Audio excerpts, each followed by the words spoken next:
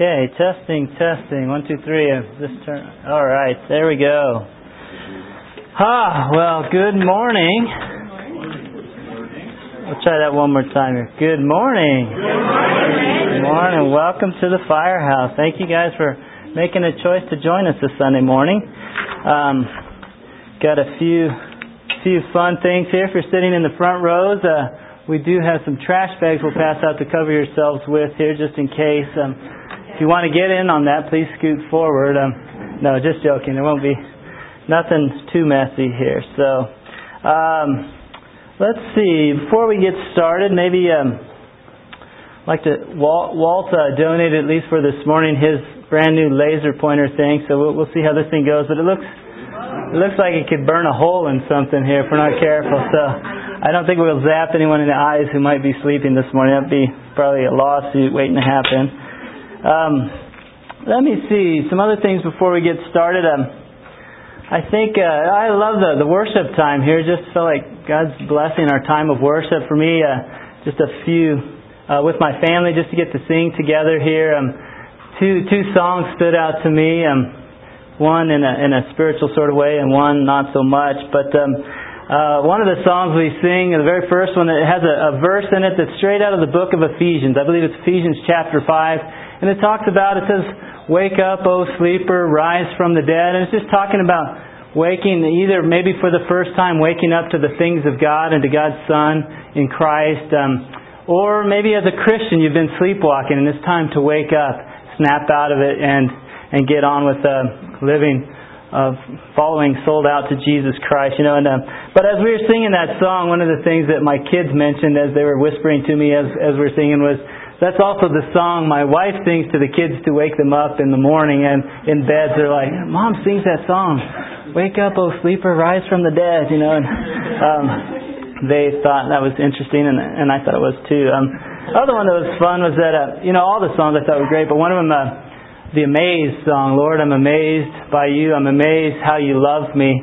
And I was just struck by the idea of having holding my little boy in my arms as we're singing that, and just thinking he doesn't talk, he doesn't obey, he doesn't do anything at this point. But I have this love for my boy that is just, it's amazing. And God's love for me and God's love for you is just beyond what we can even imagine, what we can know. I know what it feels like to love my little boy and all my kids.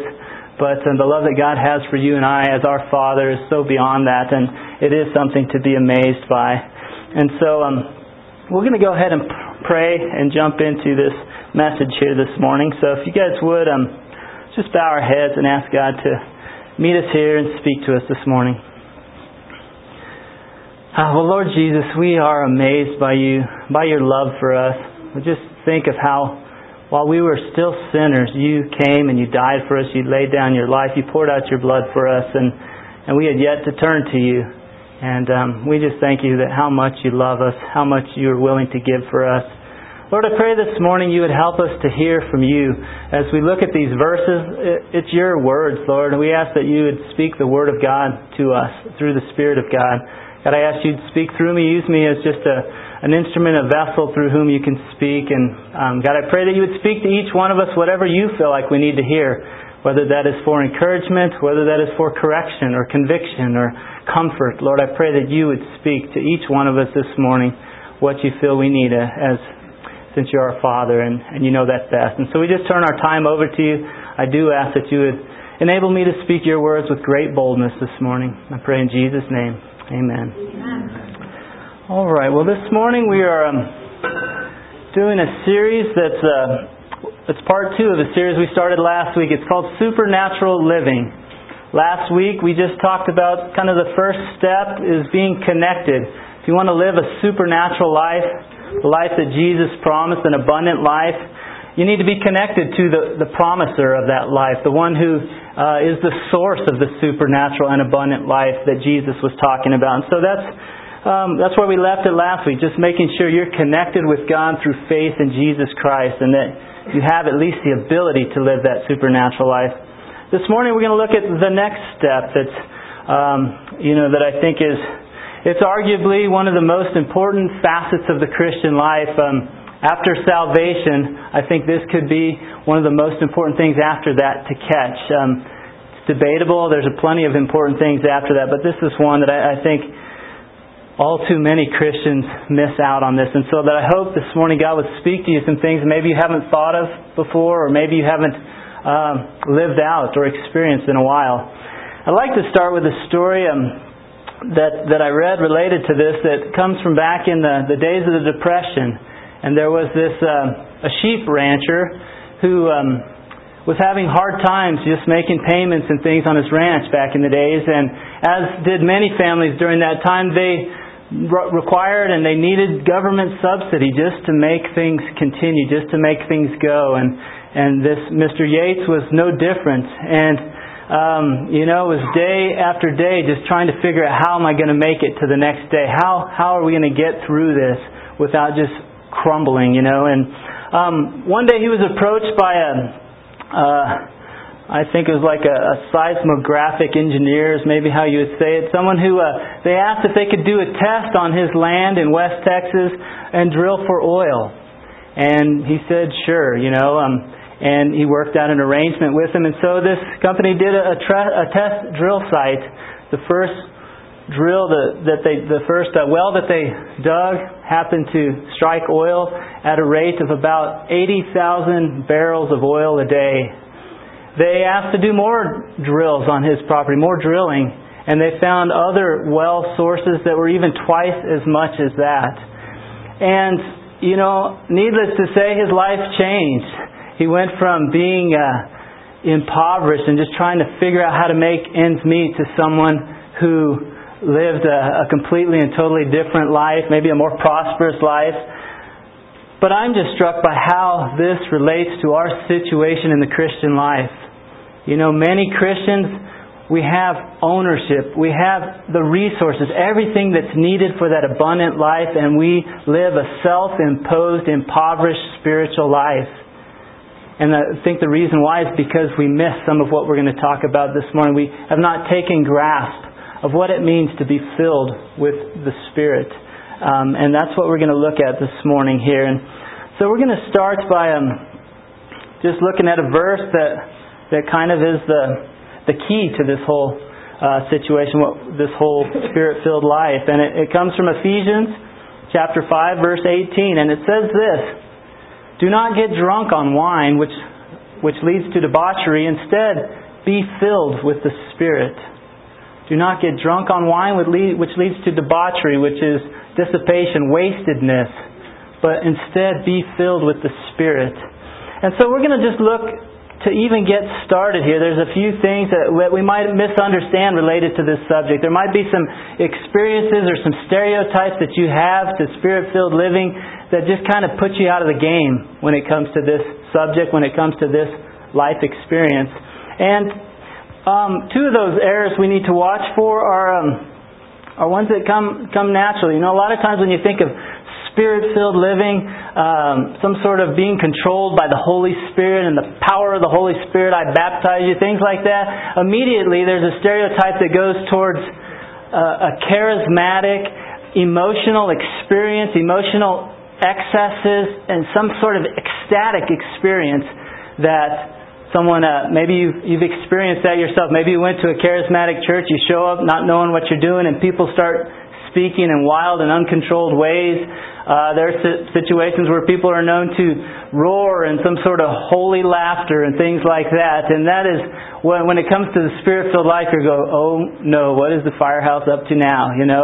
That's one side. Now the other side of that error that we can make is kind of doing the exact opposite. We go, man, I know that is a crazy, uncontrolled world without boundaries, and I would much rather do whatever it takes to not experience that. And we end up on instead of charismatic side of the equation, we end up on, I don't care how exactly it looks, as long as it's not that. And some sort of anti-charismatic, anti-anything that relates to emotions or supernatural, and we just kind of like, that's for the crazy people and this is for me. What you see is what you get. That's what I live. That's what I deal in. And unfortunately, too many people live that life as well. What you see is what you get. What you can bring about, that's the abundant Christian life, and that's it. Others live on the other side and they say the abundant Christian life is speaking crazy languages that nobody understands in chaotic environments. And again, I understand that from Scriptures to be an error. And so we need to avoid those errors when we think about this. We also need to understand our terminology all right.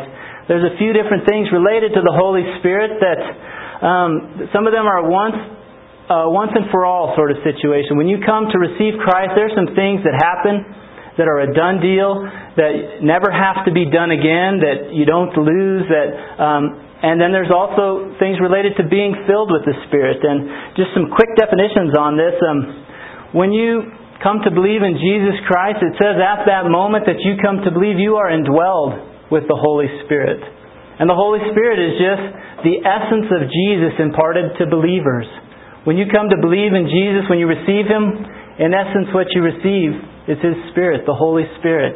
That's indwelled. There's verses, Ephesians chapter 1, verse 13 and 14 talks about being sealed and guaranteed. It says that when you come to believe, it's like you're marked. And you're marked with the Holy Spirit, and the Holy Spirit says, now, this is one of His.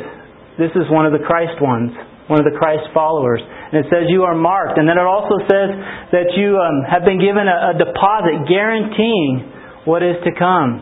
There's some things that happen. One time when you believe, you might just have prayed a simple prayer to invite Christ into your life, but really some monumental things have happened.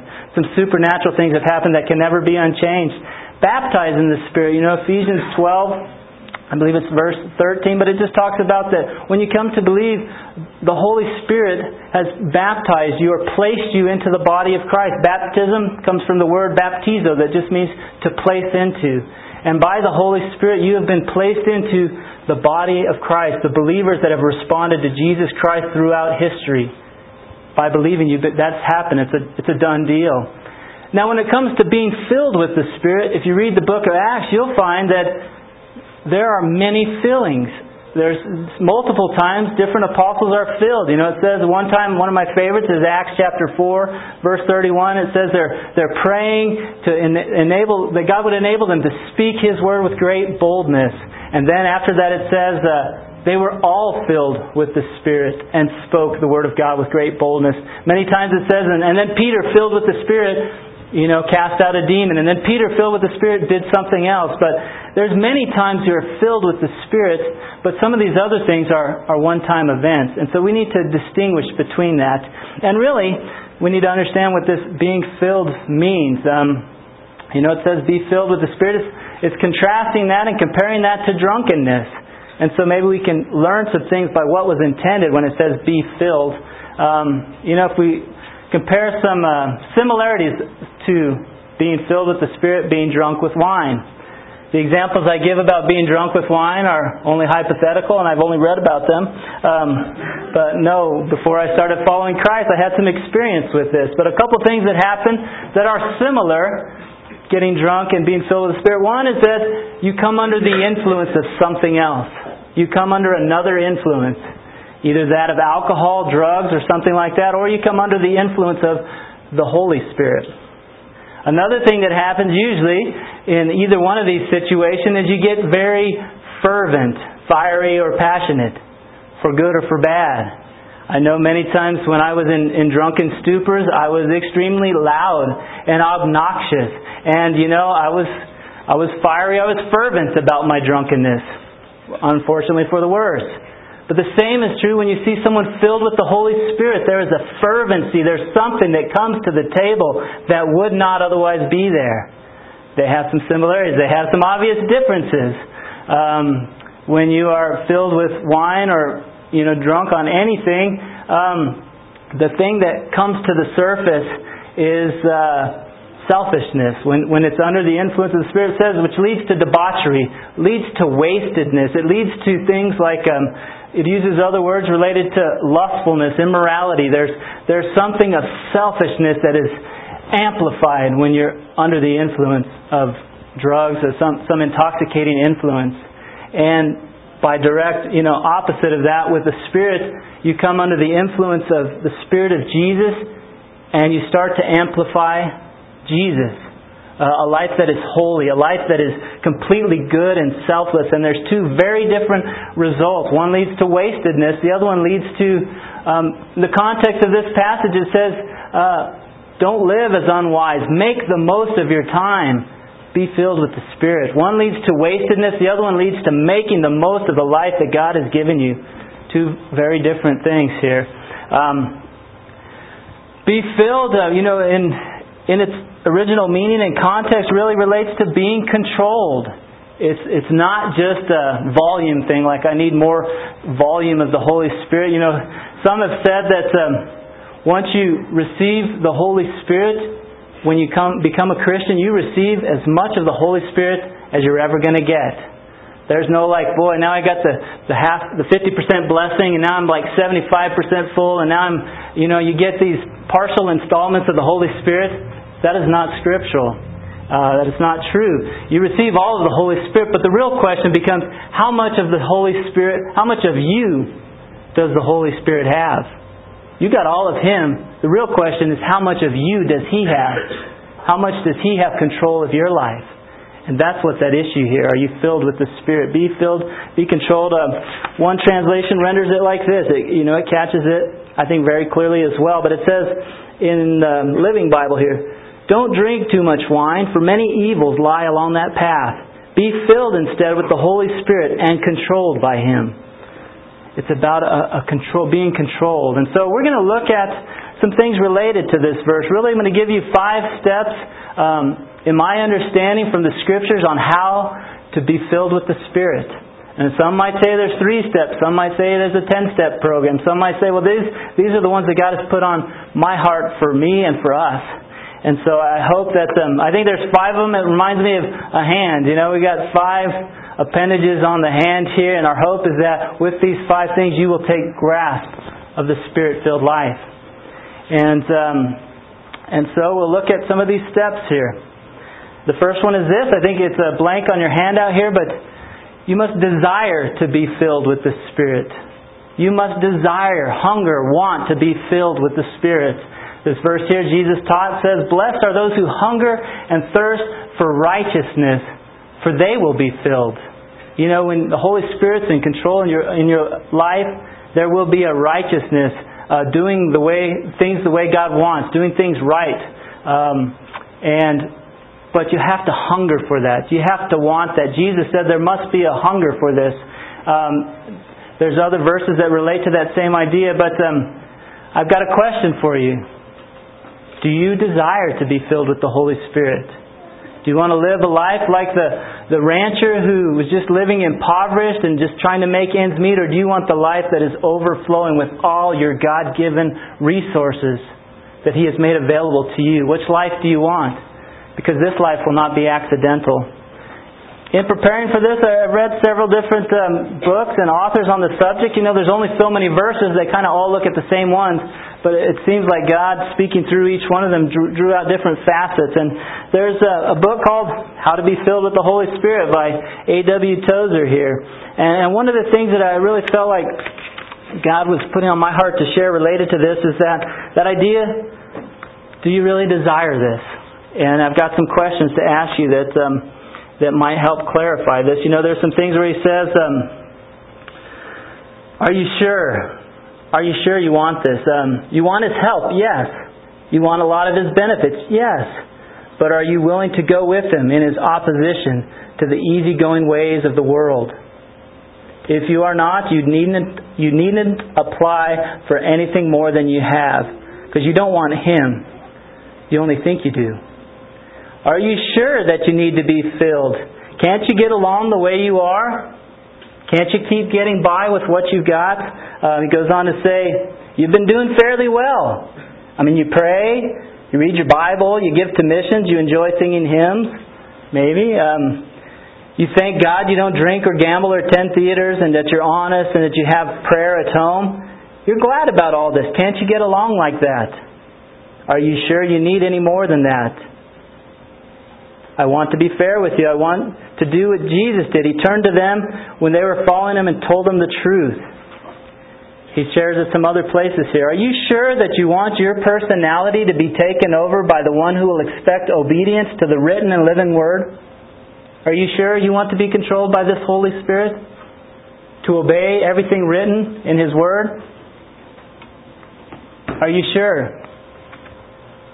Because there's two very different results that are going to come of it. It goes on to say, I ask again, do you desire to have your personality taken over by the one who stands in sharp opposition to this world's easy ways? Is that who you want to be controlled by? Is this what you're thinking about, men and women? It's a serious thing. Do you desire to be filled? I like his quote here. He says it's kind of like this. He says, do you want to hand the keys of your soul over to the Holy Spirit and say, Lord, from now on I don't even have a key to my own house. I come and go as Thou tellest me. Is that what you want? Is that what you desire? It'll be a different life. It'll be abundant life. But it's not for those who aren't hungry for it, who don't want it, who don't see its cost. The point, desire to be filled with the Spirit.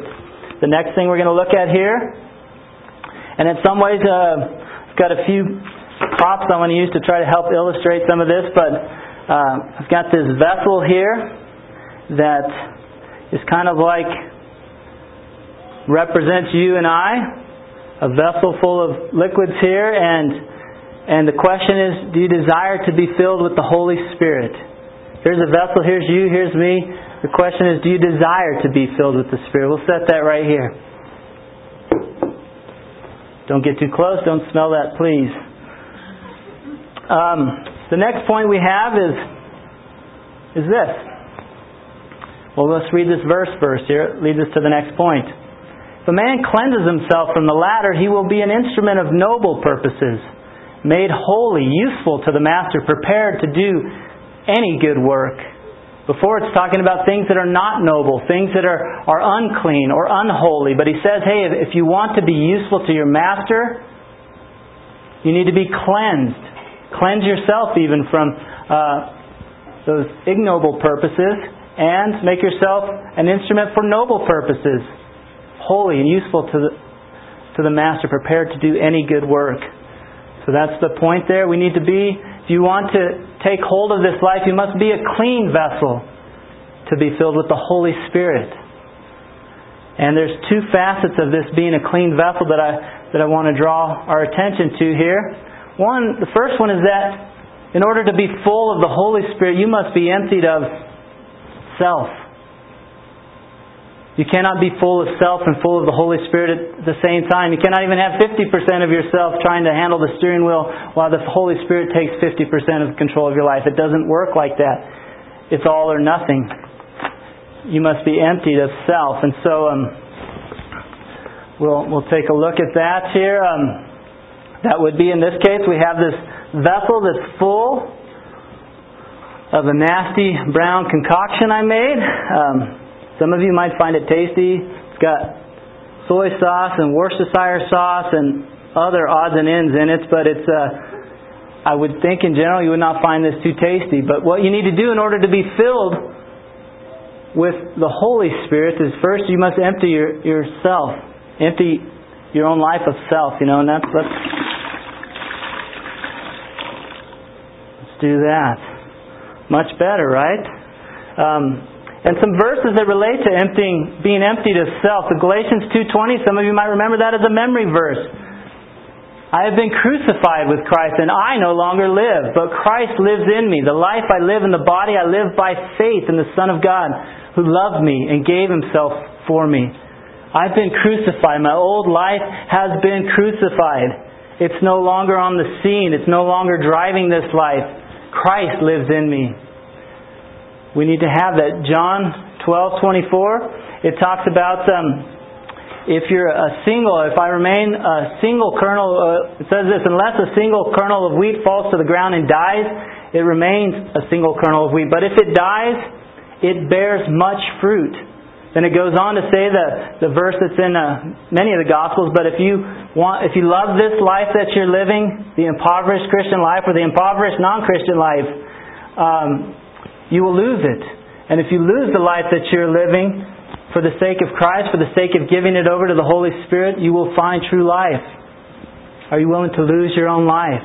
Are you willing to let the Holy Spirit indwell you, take control of you, and maybe even bring some things to light that are different than your favorite quirks and personality traits or things like that? Are you willing to give control to Him? To be emptied of self. You no longer get the steering wheel of your life. You no longer get the keys to the car. You're a passenger. That needs to happen. And so you have to consider that. Are you willing to empty yourself, say, I have been crucified. This is now about Jesus. And maybe you are willing to do that. And maybe you've done that. There becomes a problem, though. It looks fairly clean. How would you like me to fill this up with some water, and would you take a drink? Maybe, maybe not. Probably depends on what this substance is. What if I told you this morning, after I changed my young boy's diaper, I put something in this cup? Would you drink from it then? Most of us would find that disgusting. I do too. But the point is, sometimes in our lives we go, God, I'm 95% yours. We could check the volume on that. Maybe I'm 97% yours. Fill me up, Holy Spirit. And the Holy Spirit says, I do not fill up things that have unholy residue left behind. Crud still in the vessel. You want to be filled? Are there areas of your life that need to be cleaned out? That need to maybe be wiped?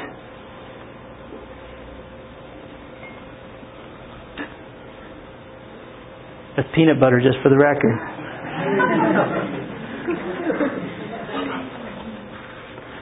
But are you willing to have those areas cleaned? And how do we do that? The Scripture is very clear on how we do that.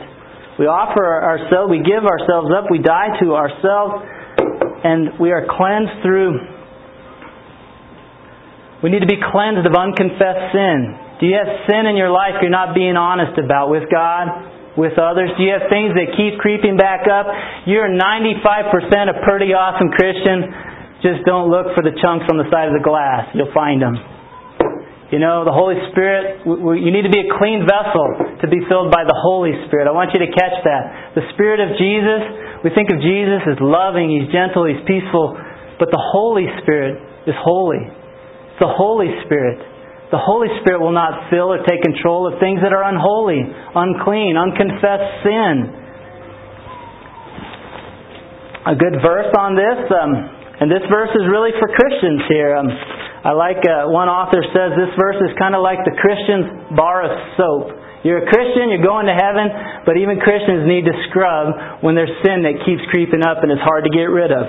And it says this, verse 9, if we confess our sins, He is faithful and just and will forgive us our sins and purify us from all unrighteousness. There's a confessing of our sins that must occur. If you want to be controlled by the Spirit, you want the abundant life, but there is sin that is stuck, crud that is stuck in your life, you're doing real good except for those areas, you need to confess that sin. Confess whatever it is. It might be different for each one of us, but confessing, one author just gave 3 simple steps to confessing. You can write these down, but the first one is just, confess in general means to agree with. Do I agree with God, what God says about this? The first one is, do you agree with God that there is sin going on in your life? An easy thing to do is, God, I have all these weaknesses. I'm just not patient enough. In the meantime, I'm angry. God, I'm just not faith-filled enough. In the meantime, I'm despairing or depressed. God, I'm just not something. It's just a weakness I have. Well, you need to agree with God. And if anything in your life differs from what the Word of God calls you to or what God's will is, call it what it is. God, I've got sin in my life. And I haven't been confessing it as sin. And I confess it to you. I agree with you. You say this is wrong. You say, well, the fruit of the Spirit is this, self-control. I lack self-control. That's sin. It's not just an area to grow in. So the first part is agreeing with God about it. The second part is, if you're a Christian, you know what else you need to agree with God on? Whatever sin you just confessed, that was paid for it back at the cross. You need to agree with God about the cross. On the cross, Jesus paid for whatever sin it is that is stuck, whatever crud is in your life that's stuck, He paid for that. And you need to agree with Him about it. Sometimes we think, I need to beat myself up more about it. I need to feel really bad and guilty. I need to go back to the cross and agree with God that Jesus did everything that was necessary to pay for that sin. And the last thing we need to do is kind of agree that we need to turn from it. We need to turn over back to God's will. Whatever area of sin it is, we go, God, I agree that's sin. Thank you that you died on the cross for that sin. I agree with you about that too, and I agree. I do need to be a slave to righteousness. I do need to live for your glory. I do need to do your will. And that's the way we clean out the vessel here. Hopefully this is as clean as it needs to be so that we can drink out of it afterwards here. Do a little communion after we're done maybe. Let's see here. So, be a clean vessel to be filled with the Holy Spirit. The next point we're going to look at here is, therefore I urge you, brothers, in view of God's mercy, to offer your bodies as living sacrifices, holy and pleasing to God. This is your spiritual act of worship. Let's read that one more time here. Therefore I urge you, brothers and sisters, in view of God's mercy, to offer your bodies as living sacrifices, holy and pleasing to God. This is your spiritual act of worship. You want to be filled with the Spirit? Once you're emptied of self and cleansed of unconfessed sin, you need to offer everything you have left to be filled. Completely. Once you take time, even on this last one, to think over areas of unconfessed sin, areas that maybe you haven't gotten honest with God with, or maybe there are areas in your life that you continue to struggle with and you're honest with God, nobody else knows that you have those areas of sin. Maybe it's time to get honest with others as well. There's a verse that talks about confessing your sin to one another. And maybe that needs to happen as well before you get on with this next step here. But you need to ask yourself, what areas of sin do I have? What am I struggling with? I remember a guy once that was struggling with certain sins, and he felt like he confessed to God regularly. He was often breaking bread. Anytime the church or ministry broke bread, he was breaking bread, being reminded of his forgiveness in Christ, and continued in sin. And that young man is still serving time in prison right now. Oh, but he was confessing to God. Are you confessing but stuck in certain areas of sin? You need to make sure that you get honest with God and with others where needed. Or if you get honest with others real quick, maybe you need to get honest with God and get out of that sin. But then once we have that, then we need to offer what's left. But offering yourself completely has some challenges as well. First, we need to offer ourselves completely just because it's an act of worship. It's an act of thanksgiving. I love the verse that was shared this morning in the prayer meeting. Sarah and Brad had the same verse. They wrote down their quiet times. We suspect Brad copied Sarah's verse, but the verse had to do with giving God a thank offering. We're not just saying it's offering yourself completely because He died on the cross for all your sins. He bought you back. He gave you a new destination, a new creation, a new purpose. You're offering yourself. It's not in a vacuum. It's in response to His mercy, to His love. It's an act of worship. But another part of that, when you offer yourself completely, that means everything, every nook and cranny. I tried to figure out a way to get little compartments in this glass and go, I got to give you most of the compartments in this glass. There's some, boy, I don't know if I want you to mess with those. But are you willing to offer every area of your life to God? Is there some area where you go, God, I don't want to give that up. Or, I'll do anything you want me to do, but not that. Or, I'll be anything you want me to be for your glory, except for as long as it's not this, that, or the other. And, we might fill in the blanks with some things here. I like Tim LaHaye had some writing on this. He says, to be filled with the Holy Spirit, we must make ourselves completely available to God. To do anything the Holy Spirit directs us to do. If there is anything in our lives we are unwilling to do or to be, then we are resisting God. This always limits God's Spirit. Do not make the mistake of being afraid to give yourself to God. Sometimes I think if we give ourselves to God fully, it's going to be like, then God's just going to crush me, because that's what God likes to do, crush people, Here I am, okay, thanks for offering yourself. Now it's time to enjoy my love, The same God that bought your life, your soul with His blood because He loved you is the same one you're turning over the keys to. You don't have to fear Him. Now, it's kind of like that classic quote from the Lion, the Witch, and the Wardrobe books where they talk about, is is God, they're talking about Aslan as he's the lion who kind of represents God, and they're like, well, is he safe? And these kids are asking that, and the answer back to him is, well, no, he's not safe, but he's good. If you offer your life to God, is He going to spare your ego? Is He going to promote you, build you up, give you your wildest dreams? No, He's not safe as far as your ego is concerned, but He's good. And He loves you, and He has your best in mind. And that's who we're offering our lives to. But it's every part of your life. If you say, God, I give you everything, but sometimes we get things that we feel like God has given us. God, you gave me this dream. You gave me this gift, this talent, this vision. I'll do anything you want, and especially if you do that. I'll do anything you want, especially if you don't take that away from me. Do you have any contingencies with God? You give Him everything as long as it looks like your plan, your story. You've got to give Him everything. I think of different examples from the Bible. Abraham was promised through his son Isaac he would become a great nation. A God-given promise. Abraham could say, I got to give you everything except obviously not my son because we got this deal. And God said, I want your son on the altar. And He did.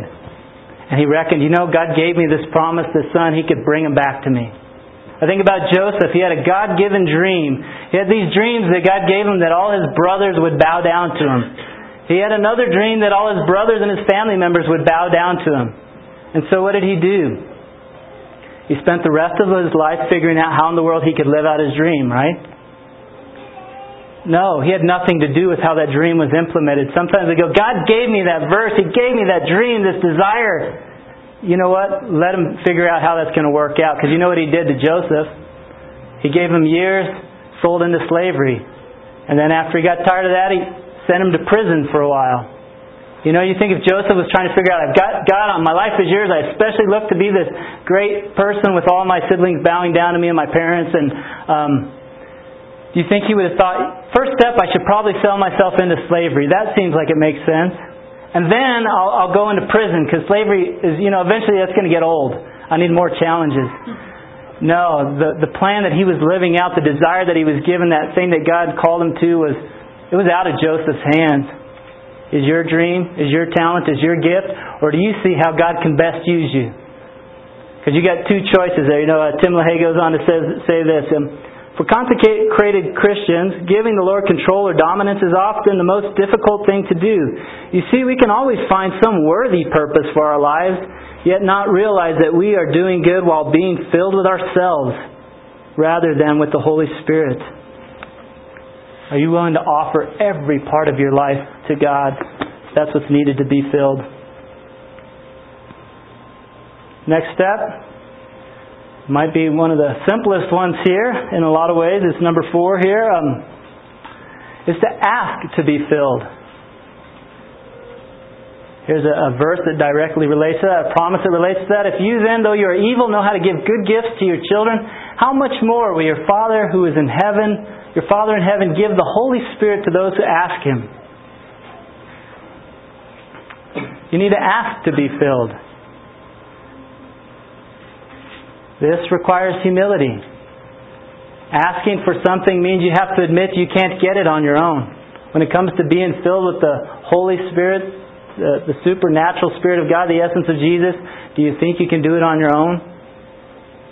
My guess is probably not, right? I don't think anyone thinks they can, but to not be able to do it, to admit you can't do it, is different to ask for help to do it. A lot of people admit, I can't do that. And they don't do that for the rest of their lives. They're stuck in a rut. They don't change. That's half the battle, admitting you can't. The other half is asking God, the God who can. Think of the promise, Matthew 19:26, that says, with man this is impossible, but with God all things are possible. We need to ask to be filled. It requires humility. Admit your need, your helplessness, and ask God for His gracious help. Another thing we need to realize is that this is a command to be obeyed. God says to you and to me, hey, you, be filled with the Spirit. And so when you're asking God, you can turn it around and say, God, look, You've called me to do this. I'm obviously impossible to fill myself with the Holy Spirit. Would You fill me with the Spirit? Would You give me the fullness of the Spirit, Father? Would You give me everything that's needed to be filled with the Spirit? You've got to ask. The last point we'll look at here, ties back into faith. You know, we have four points so far. I'd consider it like 4 fingers of your hand. There's first you have to desire it. Then you must be a clean vessel. Then you must offer yourself. Then you must ask. But it's kind of like a hand. When you're trying to grip something, one of the most important parts of your hand to grip is your thumb. Can I get an amen from Danielle? Any other anatomy type students here? You need to have your thumb to take hold. You want to take hold of this life. You cannot do it without this point here, which is you must have faith. You must trust God. You must believe according to His promises. You ask Him to be filled. It's what He wants to do. He's the one that told you to do it anyway, so you can ask Him. This is a promise here that says, hey, you can have confidence when you approach God that if you ask Him anything according to His will, like being filled with His Spirit, He hears you. And if you know that He hears you, you can know that you have what you asked of Him.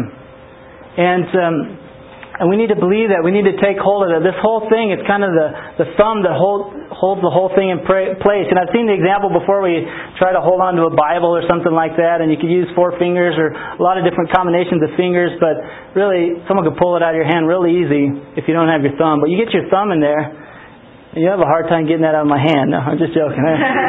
You've been lifting weights and stuff, I know, or exercising.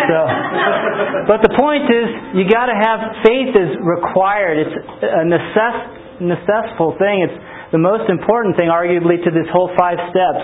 And there was a verse I read recently that was kind of convicting along this line. Because I'd heard these truths before. I was reviewing them. There's been different times I feel like I've applied them more consistently or with more faith.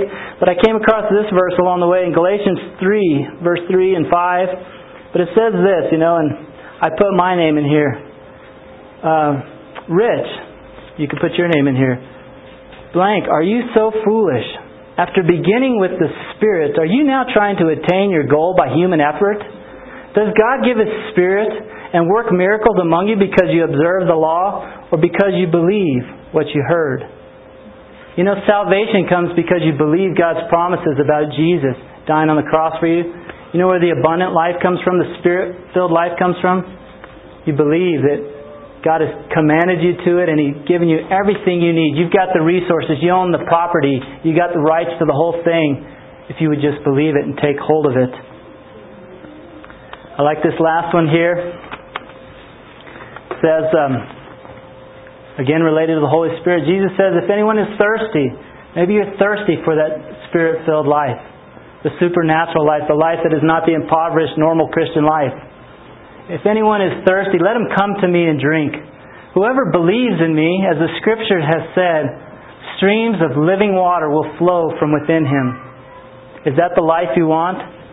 The Spirit-filled life, the Spirit-controlled life? You need to just offer yourself and ask God to fill you and then trust that He'll fill you. This filling is external. His filling, He said, comes from within. Fill you with living water.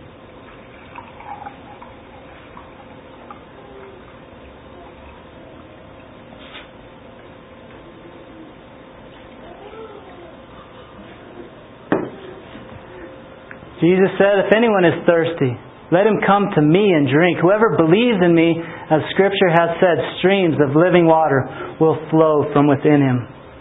Men and women, if you go through these steps and just try this, maybe some of you, this will be the first time you've ever even heard something like this.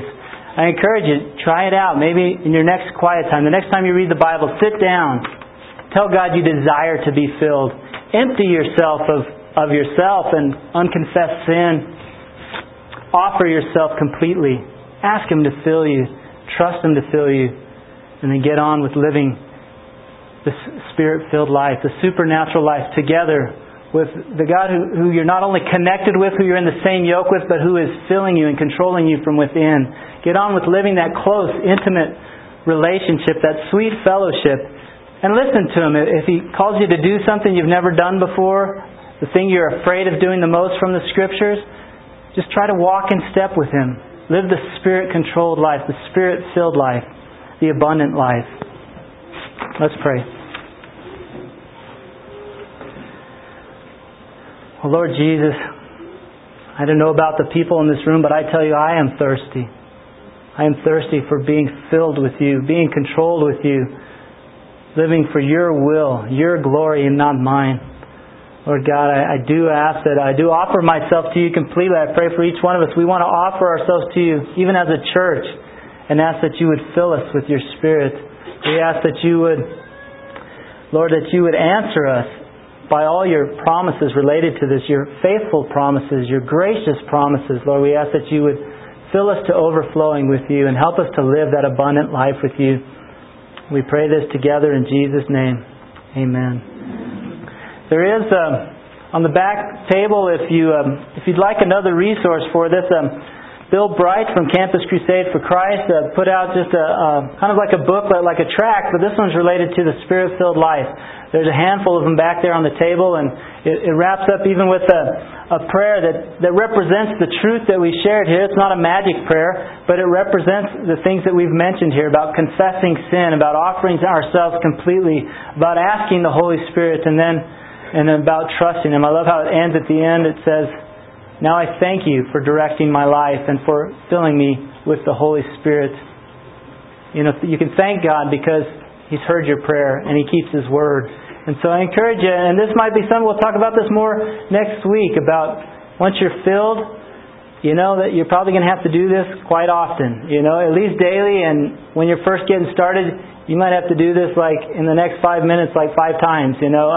But we're going to talk about the life that is overflowing next week, the life that is not only filled but overflowing and walking filled with the Spirit. And that's just another extension of what we talked about here today. But thank you guys again for coming this morning. We look forward to catching you next week. And women, I encourage you to enjoy the Oscars party tonight. Be filled with the Spirit and have a great time, and let God use you in any way He wants to. And we'll catch you guys later.